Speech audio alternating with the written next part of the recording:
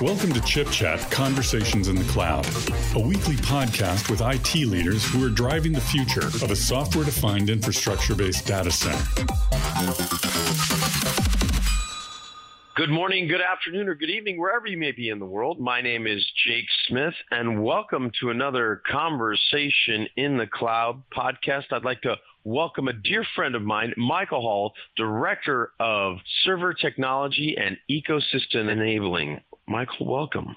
Thank you. Appreciate you having me. Now, Michael, our listeners don't know this, but there's a little known fact between the two of us, and that's that you and I went to high school together. So we've known each other for a very long time, and we won't tell our listeners how long, but it's a long time, folks. And you still put up with me. And I still put up with you, Michael. You're too good not to.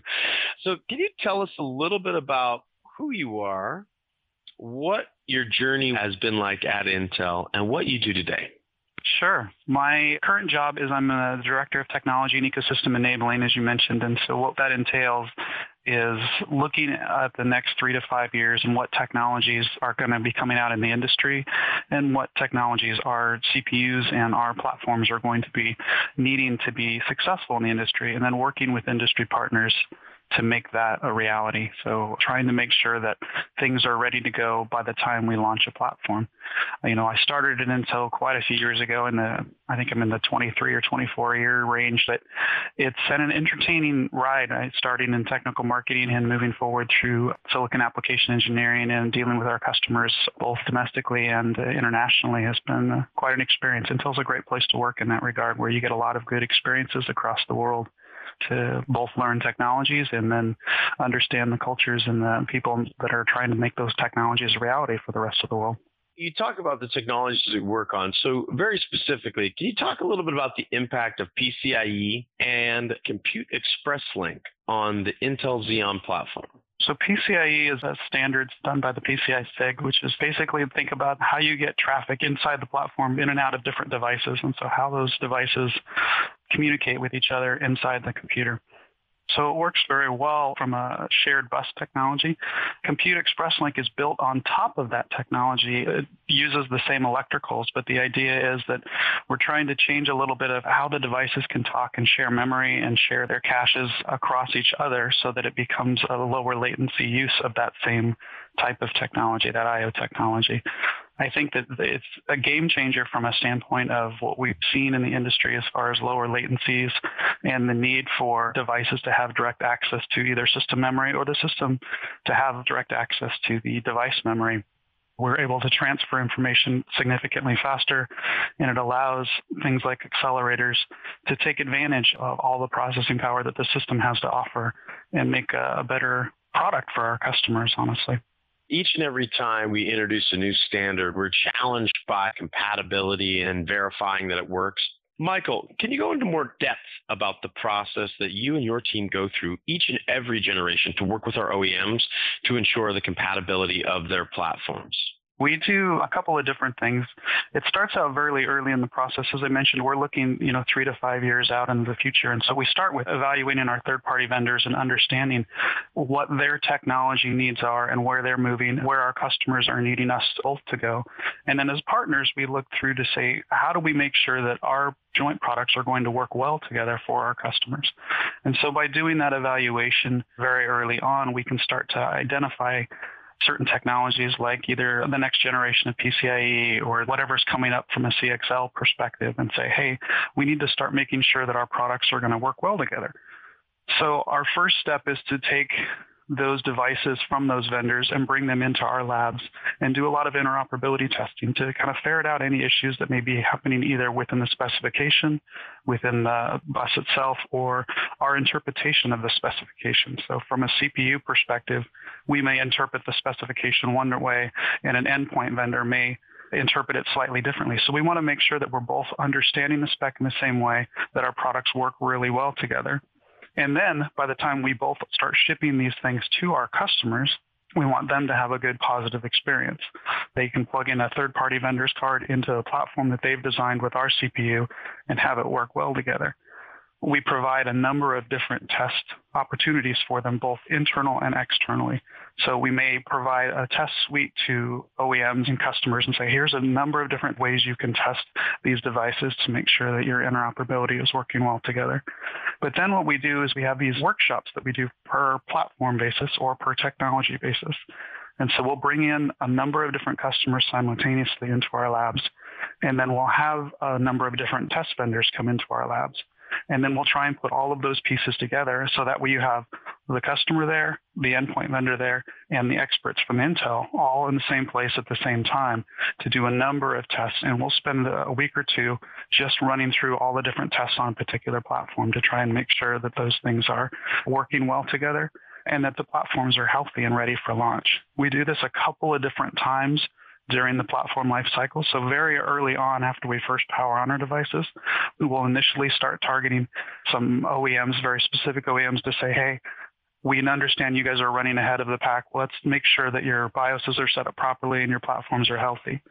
So we'll do a lot of testing there. And we don't expect to see 100% pass rate, right? We understand that things are going to be challenged in the very beginning as people start learning these new technologies and learning how to implement them. That's why we do these workshops, to try and make sure that everyone is healthy as quickly as possible. We'll then do a similar workshop closer to launch. The idea being there that we expect to have platforms much more healthy at that point, but we're there to check all of their different technologies that they have on the platforms.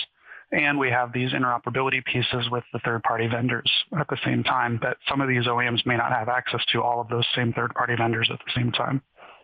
The last piece that we do is somewhere in the middle there. We may do some very specific technology-focused workshops where we'll bring in very specific technologies like PCIe, and we'll say we're going to focus an entire week or two on just that technology. And the goal there is to make sure our customers' platforms are extremely well designed and very healthy so that when they get towards launch, they don't have any customer field issues on their end.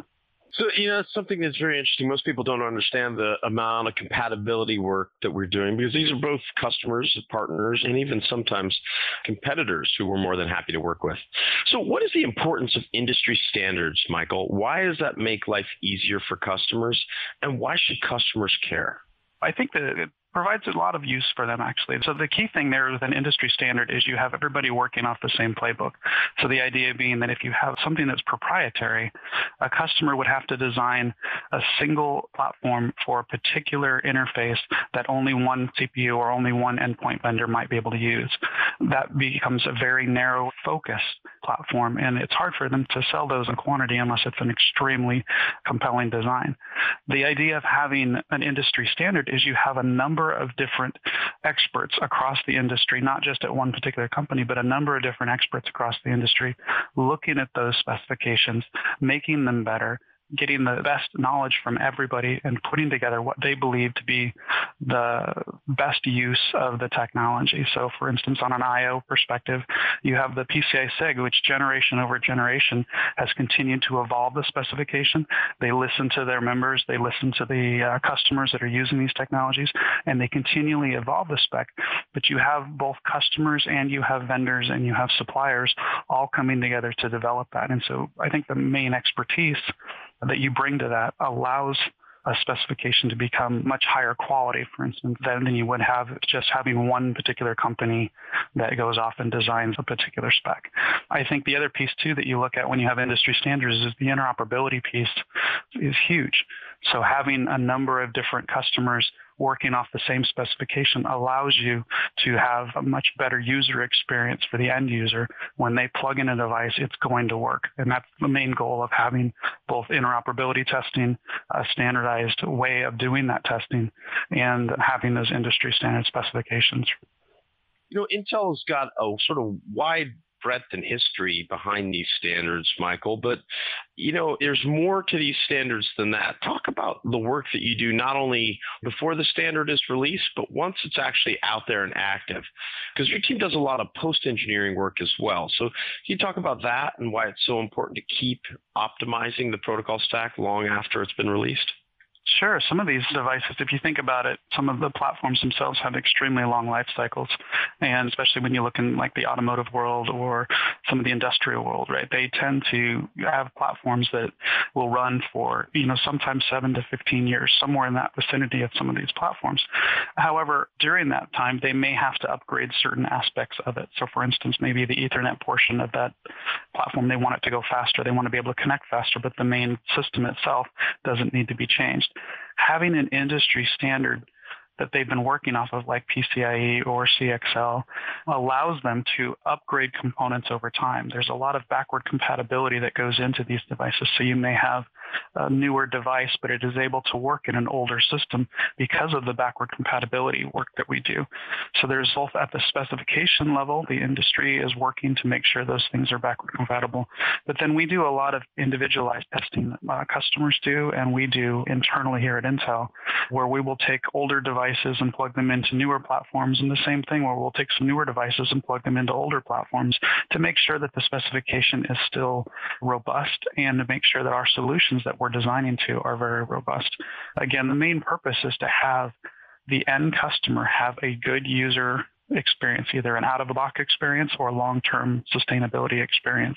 We want our customers to be successful, and we want our customers to not have to deal with a lot of customer calls or challenges in the long term by having devices out in the field that are healthy and both robust and support these industry standards. I think that the customers have a much better long-term experience. I also think that having our internal teams, the way we focus on interoperability, the way we focus on sustainability, and the regression testing that we do is extremely helpful in making sure that those experiences continue to be successful over the long term. Well, you certainly have proven that over the long term, our customers can count on us to deliver protocol stacks that they can depend on across their data centers. But let's talk a little bit about you. You've had an opportunity while at Intel to experience a bunch of different things. One of the things that I'm really most proud of to know you, just so that you're aware, is the work that you've done in Nepal and Africa. Can you talk a little bit about that? And you can talk about what it meant to you to do that? Oh, sure. Absolutely. So Intel has a great program called the Intel Employee Service Corps. And the idea being that we look for opportunities around the world to say, where can these technologies benefit folks that may not normally have access to them? Think of schools or countries that have infrastructure challenges, things like that. So we have gone to a number of different places all over the world. Personally, I have been to both Rwanda and Nepal.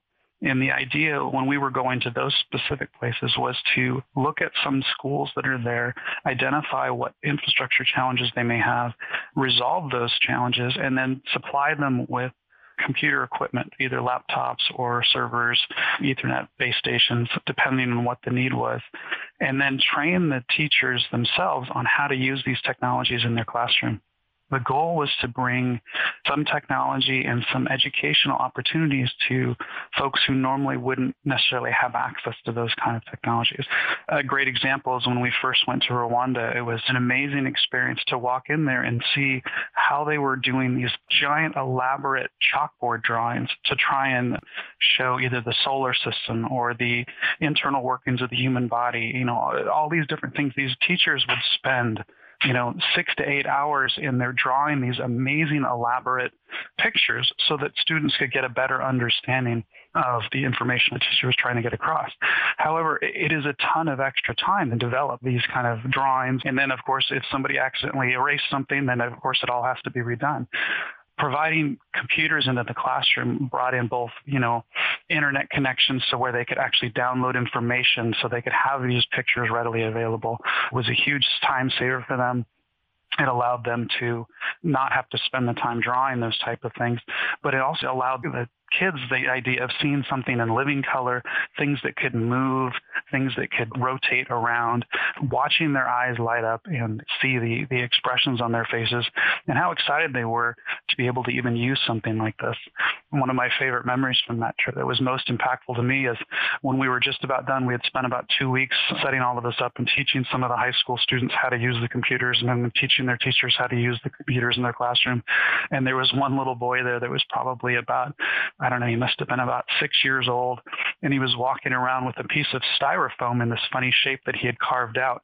And I looked at that and I said, what is that exactly that you have? And he says, it's my computer. And he had carved out a computer out of styrofoam. And I said, what are you doing with it? He says, I'm learning. And he was so proud of himself that he could learn from a computer, even though this one wasn't live. But the idea and the concept of having him understand how much information was at his fingertips in these computers was priceless to see these little kids as they get exposed to technology that we take for granted here in the Western world. That's certainly true, Michael. We do take it for granted. And I'm glad that there are people like you who go out of their way to go to places to extend the digital embrace and give people an opportunity to choose the careers or at least get exposure to technology as we've been fortunate enough to be exposed to in our career. Well, Michael, I want to thank you, first of all. You know, our listeners don't often get to hear about technology standards, and so it's nice to have an expert who is an expert in technology standards that just about everybody on the planet uses today. But can I get your final thoughts on where you see the industry going and what you're most excited about into the future? Oh my gosh, I think there's so much to be excited about with the speeds at which things are coming and the way that we're able to utilize these technologies. I think the world recently has been in kind of a challenged space, obviously with the medical challenges that folks are having due to COVID and the type of social distancing that folks are having to get to. So I think I'm excited about the fact that technology is allowing us to bring people together even when they can't physically be there, but through either video conferencing or through even just internet phone calls that go around the world for free. Right? All of those pieces are amazing in helping people try and stay together during this challenge time. And I think we've had similar challenges even with some of our events that we're running here, our test events that we run. We've had to figure out ways to do this without customers being physically on site, which has been a challenge, but at the same time, it's a great opportunity to use some of these things by having video conferencing involved and allowing customers to see this is what we're doing with your platform. These are the test results we're seeing and be able to share that real time without having to have the challenges of having them physically in the same room with us during this COVID challenge that we've had. I think that it's a great opportunity to take these newer things like CXL, the accelerator options there to be able to make things go faster and make things easier for the industry and make the world just a better place. And I think if we can get better information sharing and allow customers to create products that are exciting and helpful in this kind of need, I think there's nothing more beneficial in our mind that we could be doing. Well, it's hard to argue with that, Michael. It's always an honor to speak with you, always an honor to be with you and on the same team. On behalf of Michael Hall, Director of Technology and Ecosystem Enabling, my name is Jake Smith, Director of Data Center Technologies. Wherever you may be in the world, we wish you a good morning, good afternoon, and good night.